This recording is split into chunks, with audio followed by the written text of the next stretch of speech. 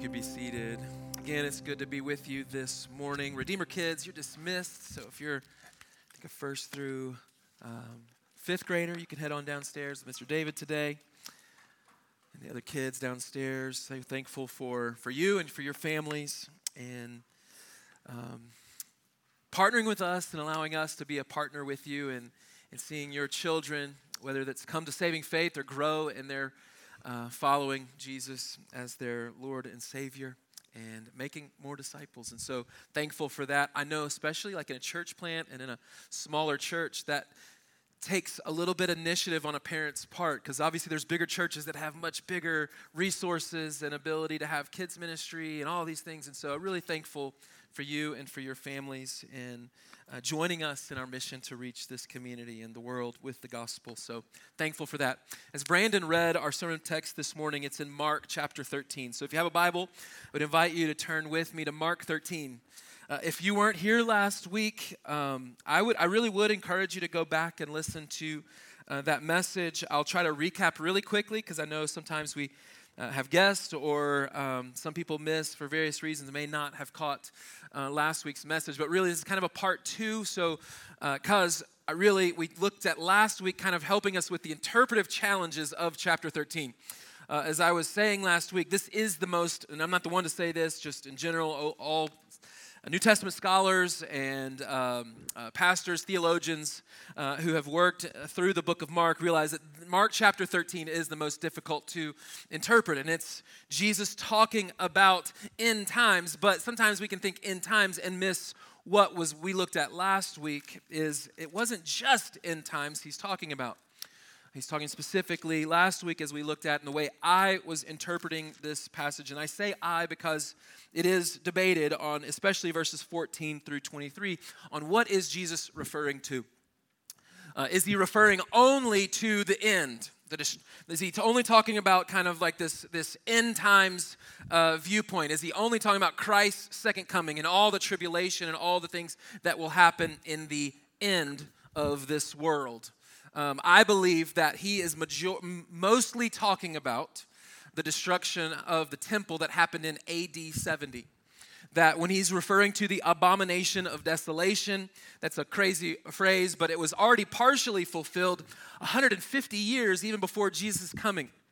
When Antioch Epiphanes came on the scene and he came in as this evil heathen, as you would say, for the Jews. And he comes in and he erects an altar to Zeus. And on the altar, in the Holy of Holies, for the Jew, this is a place that no one goes into except the high priest once a year to offer this atonement for the people, offer this sacrifice, and to spread the blood on the mercy seat. And here this man goes in, this general comes in, and he erects an altar to Zeus, and on that altar he sacrifices a pig. I mean, this is an abomination of desolation for the Jews. And this phrase and this wording comes from the book of Daniel. It was the book of Daniel, happened hundreds of years. In the Babylonian exile, he gives this prophecy about this coming abomination of desolation. And so partially that was fulfilled there. The way I'm interpreting it, and the way I'm taking it, is that it was fully fulfilled through a prophecy about the coming destruction of Jerusalem.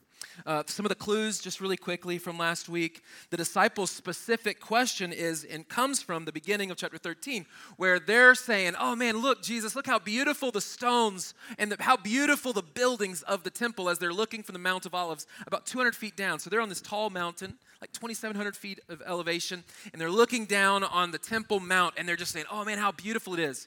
And Jesus says, instead of like this wonderful moment of ecstasy, looking there, this beautiful view, Jesus says, kind of just shoots it down immediately and says, not one stone is going to be left on another. Referring to the destruction of the temple. And they ask, when will these things happen? And then we get Jesus explaining in verses, at the beginning, verses 3 through 13, Jesus explaining about various signs and different things. And he's basically saying, these signs are not the sign of the end. They're the sign of the beginning of the end. They're a sign of things that will happen. And he's warning them of like, man, We better hope that women who are pregnant, that these things will happen, that people will be ready because they need to flee. And literally that's exactly what happened when the Roman general Titus came in and completely desecrated the temple, burned it to the ground, and they destroyed all of Jerusalem completely to rubbish. Not one stone left on another. And so, but I will say this though, in saying these things, Jesus is also kind of looking out and past to a future end, to the second coming as well, because and that's what we're going to look at this morning, verses 24 through 27, and then 32 through 37. I believe 28 through 31 is referring back to the destruction of the temple in the lesson of the fig tree.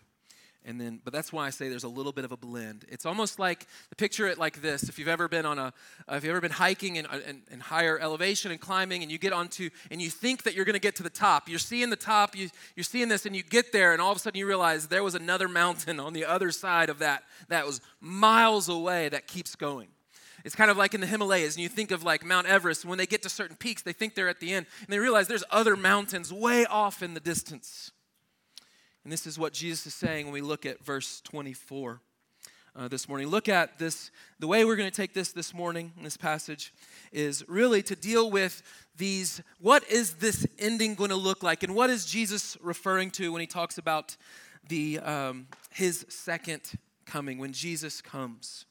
And so this morning I've kind of put it in 2 points, and then there's several subpoints to kind of go along. But if you're taking notes, first we're going to this morning look at the certainty of Jesus' return, of the certainty of Jesus' return. Look at verse 24. But in those days, after that tribulation, the sun will be darkened, and the moon will not give its light, and the stars will be falling from heaven, and the powers in the heavens will be shaken. And then they will see the Son of Man coming in clouds with great power and glory. And then he will send out the angels and gather his elect from the four winds, from the ends of the earth to the ends of heaven. What we see here is Jesus talking about his coming. This picture of him saying, the Son of Man coming in the clouds with great power and glory. So when we talk about the certainty of Jesus, his return, first, notice this, that we know that Jesus is coming in power and glory. What is his coming going to be like? He's coming specifically in power and glory. You see, this is quite different than his first coming. We think of his first coming. He's born in poverty. He's born among just a simple family. Mary and Joseph. He's born, and here he is, this King of glory, comes, no spectacle, in the quiet of the night. Here he is, he comes and he's born, he comes on, taking on humanity. Here he comes, but there's no coronation, there's no loud shouting. Here it is, we're just told that some shepherds are given an announcement from the angels. Glory to God in the highest. Here comes Jesus. He's born in a town called Bethlehem. Go and see him. And so sure enough, they go. But here's just coming to shepherds. He comes. He's meek and mild. There's no flash. There's no pizzazz about it. Even Herod wants to know, who is this that was been born? He's trying to figure it out. He's asking all these wise men. He's asking people, trying to figure out, where is he? They don't see him. Most people, this would have come completely unnoticed. We just have scripture to tell us what happened. But among the people of the day, they would have no clue Jesus came. But here, notice what it says. Verse 26, and they will see the Son of Man coming in the clouds.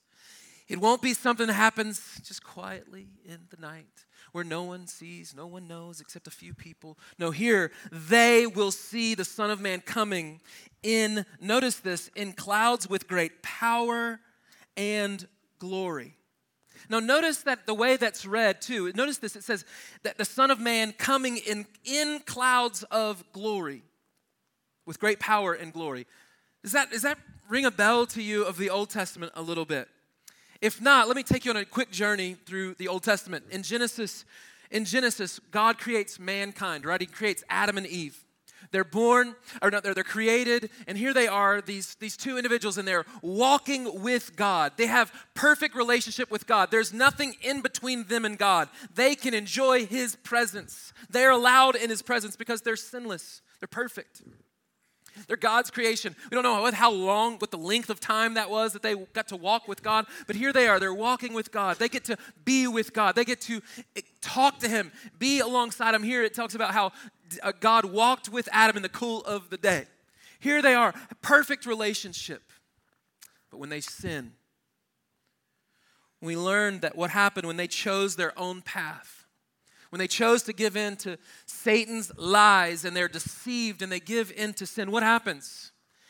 Immediately, there's separation. They're separated from God. And all of a sudden, God now has kicked them out of the Garden of Eden. And all of a sudden, His fullness, His presence, His immanence with them and His being with them and walking with them, now there's distance. There's a brokenness in their relationship. No longer do we see God walking with man. So we learn that God withdrew His presence from them before they enjoyed God being with them in perfect peace and relationship. But after, we see Him casting them out of the garden, and His direct presence is with them no more. And I want you to see this. In Genesis chapter 6, I think we forget this when we read our Bibles. In Genesis 6, think about it. Genesis 1:1, in the beginning, God created the heavens and the earth. That's the start of our Bibles. It only took 6 chapters in verse 5 for God's word to say this: the Lord saw. So think of this, in the garden, in Genesis 3. So even if we go from Genesis 1 to Genesis 3, they're walking with God, they're close with God, and then all of a sudden they've sinned against a holy God, and now God's presence has left them. They're left, in a sense, to themselves. They're a sinful, broken people. Only 3 more chapters later in our Bibles. I think we forget that. Like the Noah and the flood account happens very early in our Bibles. Chapter 6, verse 5, listen to what God's word says. The Lord saw the wickedness of man was great in the earth, and that every intention of the thoughts of his heart was only evil continually. Chapter 6 of your Bibles. Early on, man is left to themselves, a broken, evil mess. But in Exodus, we get a glimpse of God's presence with humanity. He calls a man, Moses, to go, and he sees his people in slavery. They have lived in sin. I mean, we're talking about hundreds, probably even maybe 1,000 or so years of time passing. And here's God's people in slavery in Egypt. And God hears their cries and calls a man named Moses to go to tell Pharaoh to let his people go. And sure enough, it takes a lot of convincing, a lot of plagues, if you've heard of them. And all of a sudden, through those plagues, eventually he says, fine, go, and they leave. And once they leave and get out and across as they part of the sea and all the things that happen, they eventually get to Mount Sinai. And God comes down and meets with Moses on the mountain. He comes kind of in like this cloud. And here he speaks, and it's like almost like the storm cloud. And here he is, he's speaking and talking with God. And when he instructs them to make a tabernacle, to be with his people again, I want to be with you. I want to be your God. I'm going to meet with you. What does it look like? There's a kind of a churchy theological word. It's called the Shekinah glory. It's the glory cloud. This picture of God's presence as a cloud among his people, this Shekinah glory, and it would lead them as this cloud by day and a pillar of fire by night, and in his presence in the Holy of Holies, he would be with them in this picture of this cloud. And here in verse 26, Jesus comes back, and when he comes back this second time, he's coming, notice this, not meek and mild, but in power and glory. It's as if his glory is coming down to earth and finally and fully to be with his people forever and ever and ever. I will be with you for all of eternity. He's coming in power. He's coming in justice to right every wrong. He comes to fully redeem. He is coming in judgment and salvation. So, not only do we know that Jesus is coming in power and glory, we also know that God is the only one who knows when Christ will return. Again, as we look through this book and this chapter has already been read, look on verse 33. Be on guard, keep awake, for you do not know. You do not know. What do we not know? Be on guard, keep awake, for you do not know when the time will come. You don't know when these things are going to happen. When will it happen? We don't know. Only the Father, look at verse 32, but concerning that day or that hour, no one knows, not even the angels in heaven, nor the Son, but only the Father knows. Now, that if you're kind of a little astute and you're going like, well, okay, Eric, I've heard you say, and I've read it in my Bible, that Jesus is God, that the Father is God, that the Holy Spirit is God. They're one God in three distinct persons, Father, Son, Holy Spirit. If Jesus is God, then how can he not know when he will return? Now, I don't know how you've heard this before, but I believe, as followers of Jesus, we believe in the deity of Jesus. I believe in the deity of Jesus. This is a confession of the faith, that the God, the Son, is fully God. In Colossians 1, unbelievable passage to help you see who is Jesus. We're told by Paul in Colossians 1, in him, talking about Christ, all the fullness of deity dwells bodily. It is in Christ that God's fullness, or the fullness of God was pleased to dwell. But if he's fully God, how can he not know something? How can he not know when? And I believe, like Daniel Aiken and many, many before him and after him have said, and I want to read this quote to you. I think he says it really well. Said it really well, that's why I'm going to read it. He says, this statement makes no sense apart from the incarnation. In taking on a human nature and entering into the time-space reality, the Son of God did not surrender his deity. He didn't say, I'm not going to be a deity anymore. I'm going to come and be a human. He didn't surrender his deity, but he did lay aside his glory. And we see this, right? Because you can't see God and live. And even when Jesus revealed himself, we looked at this in the Transfiguration, he was revealing, in a sense, more of his deity than more of his humanity. They got to see him more glorified in that moment. And that's when you remember when Peter's like, let's just stay here. And so what he's saying is he did lay aside his glory. We can look at John 17:5. Philippians 2 is a great passage on this as well. But he says, in continuing on this quote, he says, in doing so, our Lord for a time relinquished the free exercise of his divine attributes, such as omniscience.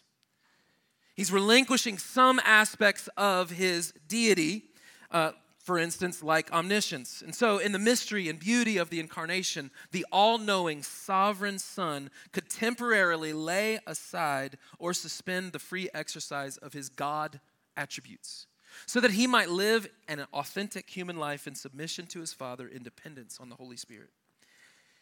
And so what I want you to hear is this, is Jesus is God. So while he was on earth, there were aspects because of his humanity, him being God and him taking on human form, there's aspects of his deity that get veiled in that way.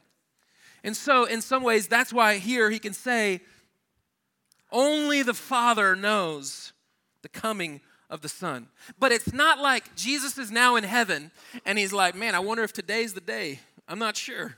Should I be coming back today or not? Is the Father going to ask me to go this time or not? No, he's God. He knows today. I believe it wholeheartedly. Because I believe if not, we start missing on who Jesus is in his deity, in his omniscience. I just believe while he was on earth, he did not know that day. But again, I don't think Jesus is going, man, I wonder if God the Father is going to ask me to go back today. I better be ready. No, he's God. He knows. And he's going to come. And he's going to come specifically, and I want you to see this. He's going to come to gather his people. He's going to come to gather his people. He's coming for his own. Notice what he says, going back again. I think I messed up the order of my notes for you, Will. Sorry, I'm not sure if it did or didn't, but notice this. He will send out, verse 27, and then he will send out the angels and gather his elect from the four winds, from the ends of the earth to the ends of heaven. He's coming to get his people. He's coming back for them.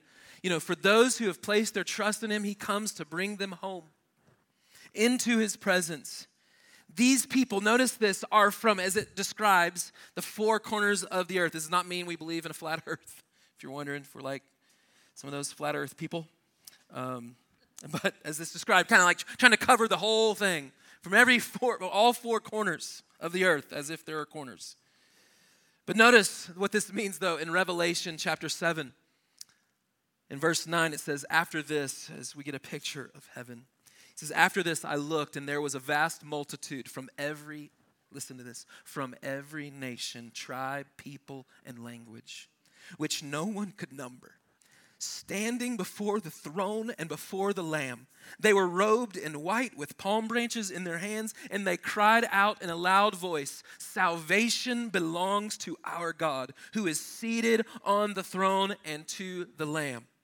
This picture of heaven is every tribe, tongue, nation, people of all walks of life, poor, rich, destitute, no matter who you are, from generation past to generation future, from every tribe, different languages, they're gathered together. God has brought his people home, those who have placed their trust in him, and they're gathered together singing the praises of the Lamb. This is remarkable. At Calvary Church, where I served for several years before moving here to Plant Redeemer Community Church, one of the neat things was we had many different nationalities there.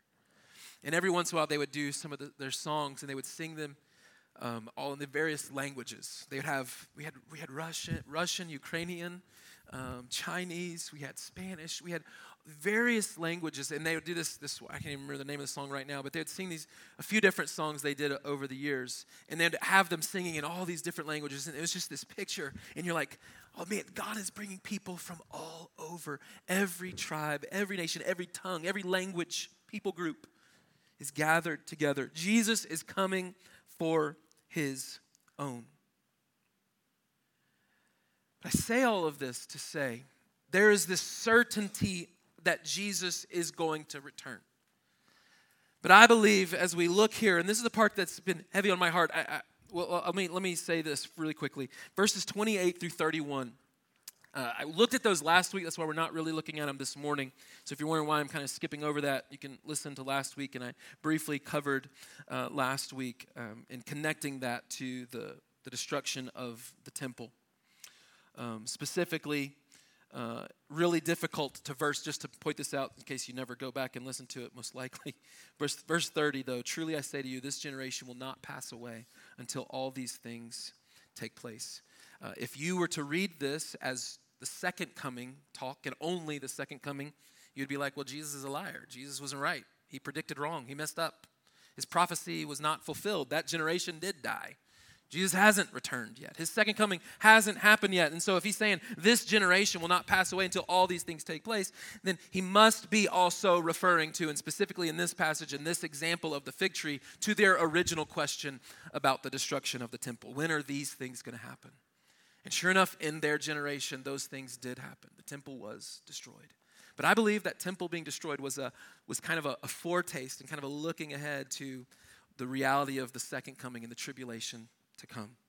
So kind of with that said, just kind of recapping from last week, let's look finally at this, the necessity of watchfulness. Jesus is coming back. So what does that mean for us? What should we do?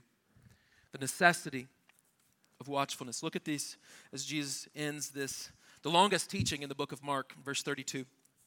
But concerning that day or that hour, no one knows, not even the angels in heaven, nor the Son, but only the Father. Be on guard, keep awake, for you do not know when the time will come. It is like a man going on a journey when he leaves home and puts his servant in charge, each with his work, and commands the doorkeeper to stay awake. Therefore, stay awake. For you do not know when the master of the house will come, in the evening or at midnight or when the rooster crows or in the morning, lest he come suddenly and find you asleep. And what I say to you, I say to all, He's talking to his disciples, and now he's saying, for everyone who will ever read this, stay awake. Notice these in verse 33, be on guard, keep awake. At the end of verse 34, stay awake. At the beginning of verse 35, therefore, stay awake. And then in verse 37, to everyone, stay awake. What are we supposed to stay awake for? And what does staying awake mean? What does watchfulness mean? What does it mean that we're to be careful, pay attention, we're to watch for? I believe many people have taken the idea of watching wrongly. They've looked for signs and they're saying, all right, maybe now Jesus is going to come. Have you heard what happened in the Middle East recently? Jesus is coming. Did you hear about the earthquake the other day? It was a really bad one. And then there was another one and another one in the world. Jesus is coming back. And we can focus on the signs and then try to predict, as many people have done. But did you not hear earlier what Jesus said? No one knows the time, but yet somehow people write books on this. People even as very recently, the past decade, people claiming the end is coming. The end of the world is coming. It's coming in 2017. It's coming in 2011. It's coming in 1988. It's coming. The Jehovah's Witnesses many times, probably 5 to 10 times have tried to predict the date. Each time failed. I don't even know how they can continue to exist with these such lies. We're told in the Bible, no one knows. Why? Why does no one know? Why is that withheld from the disciples? Why is that held from all followers of Jesus? Why not know, hey, he's going to come in? I think it's this important principle, stay awake, to ever be alert. You ever been on a trip, tired? Yeah, this is one of the worst. I don't know about you. You're driving, and it is like one of the worst feelings in the world is when you're super tired. It might have happened to you this morning. You're trying to stay awake in a sermon. You're like, Eric's going to look me in the eyes, and I'm so tired. And you're like, and it's like killing you. You're like, I'm so tired. I know, for me, man, driving, I remember even just the commute. I'm so thankful to work from home now. The commute, I remember when I had a 45-minute commute. It was fine in the morning. It's kind of enjoyable. It's nice. Kind of get you ready for the day, get your thoughts, thinking through, catch up on things. But then that ride home, man, you're ever fighting your eyes? You're just stay awake. And you're slapping yourself, stay awake. I woke you up. Slapping yourself. I remember I'm slapping my hand. I'm rolling windows down. I'm hitting myself. You're blaring music. I'm trying to find something that will catch my attention, and you're just trying to fight it. You ever felt that before? This is the intensity with which Jesus is saying this. Notice the intensity. Be on guard. Keep awake. Again, keep awake. Stay awake. Stay awake. Stay awake. He's saying it over and again. Wake up. In our time of prayer this morning, one of the benefits of time of prayer is I share a little bit of what I'm talking about, and so then I can get some good still sermon material left from even their comments, and so I'm like, oh, that's a good one. I'll say that today too, But as we're praying for today and praying for you and praying for me in the service, and as we look at God's word, someone this morning was just pointing out that here's the idea to stay awake. The reality is I think many are not even awake. They're asleep. They've been lulled to sleep. We've been lulled to sleep by our lives. I was praying this morning for some people who are struggling, people who are going through hardship. When you're going through intense suffering and maybe persecution, or you're going through various serious disease, and you get a cancer diagnosis, and you're told your life is not much longer left to live, what do you think you start to think about? You start to think about his return. You think about heaven a little bit more. But think about many of us, many of you, a lot of young families starting out in your lives, and you think my life is in front of me, and your life maybe is probably pretty good.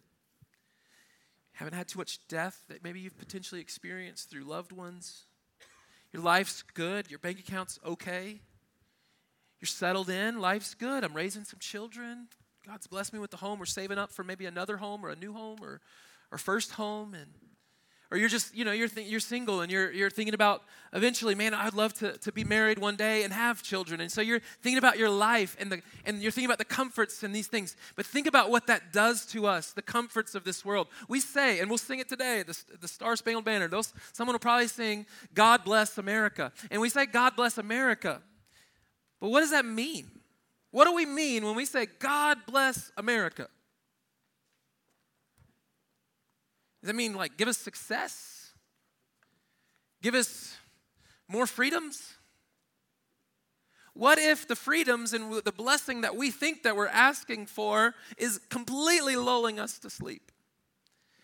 And we're like, man, I don't really necessarily care if Jesus comes back anytime soon. My life's pretty good. I got it pretty good going on right now. Do you see what he's saying here? He's saying stay awake. Don't be lulled to sleep by the deceitfulness of this world. Don't be lulled into, the comforts of this world. You see, the people who are watchful and ready and longing for his return, it's people who are suffering. People like in the first century in Palestine. These people are experiencing extreme persecution. The leading up to the destruction of the temple was, complete devastation. The spread of the gospel happened because of it, because it led them to leave and run. And they followed the teaching of Jesus. Pray that these things won't happen, but run, flee. And they did. And they spread. And so that's why Peter in writing is courage and trying to encourage them because they're suffering. But many of us aren't suffering. And so easily we can just fall asleep. But there's a warning because of that. Did you notice what he says? It is like a man going on a journey when he leaves home and puts his servants in charge, each with his work, and commands the doorkeeper to stay awake. It reminds me of when I played baseball in college, in high school probably more so than college, but both coaches were in that way. But the coaches around, everybody's working hard. He was pretty tough on us. And so he'd have us running pole to poles and all these things that we did not want to do. And it's like, all right, can we just play games? Like who cares? Can we just have batting practice all the time and all this stuff? And so whenever he would try to give us instructions, he's like, hey, okay, you do this. You guys are doing that. But he needed to leave. And so he's leaving. He's away. And you know what we'd do? We'd goof off every time. Goof off. And then we'd hear his truck coming. We hear it like his little gator. Here he comes on his gator. And he's like, oh, everybody, all right, back to your positions, right? Totally. But one time, though, he showed up and he didn't, it was like did it on purpose or something. He caught us and we got in so much trouble because we were asleep at the wheel. He told us to do certain things. He had told us, he'd given us a command. He told us what to do. He'd given us a mission for that day to prepare for. And he's got to go do some other things and he'll be back. And we took that as an opportunity to be lax. How about us? What about mission? I think the importance for us to keep awake is it keeps us on mission.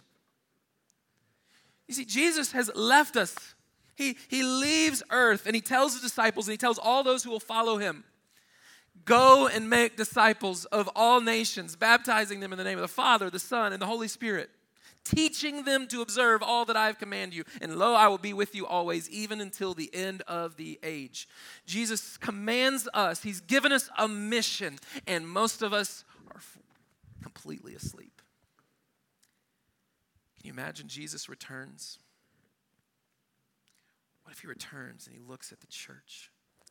The church has been asleep at the wheel for decades upon decades.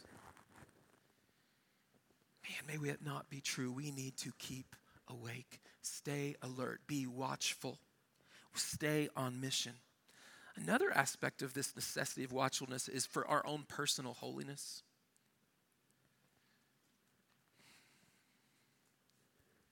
Can you imagine Jesus coming back? And in that moment, you're living in sin. You ever thought through that before? You probably have, I bet, if you've heard of his coming. You're like, what's the Lord going to, when he comes back, what are we going to be doing?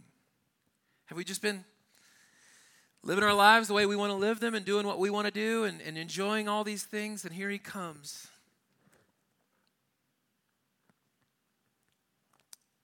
You see, this should lead us to pursue holiness that we don't know when he's going to come. Is he going to be like my coach catching us goofing off, playing around, having a good old time, not doing what he said? Or will he come and see us just like, and I want you to turn there as I end.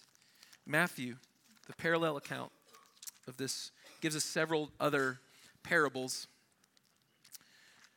in Jesus' teaching on his coming. And in Matthew 24 and 25, that's why you can see it's much longer than our passage in Mark. It says in verse 50 of Matthew 24, the master of that servant will come on a day when he does not expect him, and an hour he does not know, and will cut him in pieces and put him with the hypocrites. In that place there will be weeping and gnashing of teeth. You see, this is a warning for those who are far from God. These are a warning for those who are lost, the people who do not know Jesus. Because he's going to come not just for his own, but he's also coming in judgment, where justice and righteousness dwell. The righteous with Christ, because of Christ, and only because of him. And those who haven't placed their trust in Jesus to everlasting punishment. It's a warning. That's why it gives in chapter 25 the parable of the 10 virgins. Think of this. This is a warning to all people who maybe claim to be followers of Jesus but really aren't. And he says they became busy. I'm not going to read the whole parable for time. But verse 11, it says, afterward the other virgins came also saying, Lord, Lord, open to us. But he answered, truly I say to you, I do not know you. Watch therefore, for you know neither the day nor the hour. They thought they had more time. They were not prepared. And when the bridegroom came, they were left out. He says, watch, therefore, you know neither the... And then there's the parable of the talents. I think sometimes we look at this and we only kind of isolate this parable, but I want us to see that parable in light of what he's talking about with the coming of the Son of Man. Because in the parable of the talents, he says it's like a man going on a journey who called his servants and entrusted to them his property. He gave some 5 talents, another 2, and another 1. And what we find out as you read that parable is some invested and they used the resources that the master had given them to increase that, what was given to him. But then one kind of took what was given to him and just hid it. Meaning he didn't do anything with what he had been blessed with. Now, I want you to see this beyond money. I want you to see this about even the entrustment of the gospel, even seeing it as God giving you, yes, talents, abilities, things like that. But think about what you do with your life. What are you living for? What's your purpose? Why do you exist? Why do you go to work every day? Why do you do what you do? Why do we go about the lives that we have? What are we doing with our time, with our resources, with the relationships we're able to build? Where you live, how are you using that and utilizing where God has placed you in life? With friendships and relationships, a part of different groups of people and various things at work and in your neighborhoods. What we find with the parable of the talents is people who've been given something but did nothing with that time. And here's the time that we've been given on earth. We don't know how long that will be, whether it's death or his return. We need to stay awake and live for him. We seek holiness. We live on mission. And we live for him. To be ready for Christ's return, I like what Wayne Grudem said on this. He said, to be ready for Christ's return is to be faithfully obeying him in the present, actively engaged in whatever work he has called us to. We must stay awake because Christ is coming back, and we don't know when. But he will. He promises to come. He comes to judge and to call his own to himself for all of eternity, where we get to enjoy him forever and ever. Let's go to him now and ask for his help. Let's ask God this morning. Will you pray with me? God, help me. If you're a follower of Jesus, ask him to help you to stay awake, to be always alert, to be living in light of eternity, living in light of his return. We don't know what that hour looks like. The Bible tells us that a day is 1,000 years, and 1,000 years is like a day to Christ. So it could be another 1,000 years. It could be another 10,000 years. It could be before the kickoff of Super Bowl Sunday tonight. We don't know when. But we know he will come. Are we going to be ready? Let's pray. Father in heaven, we thank you for your word. We thank you for the gift that it is to us. God, I thank you so much that you have given us warnings. You give us insight into things to come. You give us something to live for, hope. For those who are suffering, God, I thank you for the hope that that brings, that we're called to endure, as we looked at last week, to endure suffering, to endure the hardships of life, because you are going to come to redeem and restore and make all things new. And we long for your coming in power and glory. We long to see that day. May we live like Martin Luther said. I have 2 dates on my calendar, today and that day. God, may we live each day in light of that day. You're coming. Help us, we ask. In Jesus' name, amen.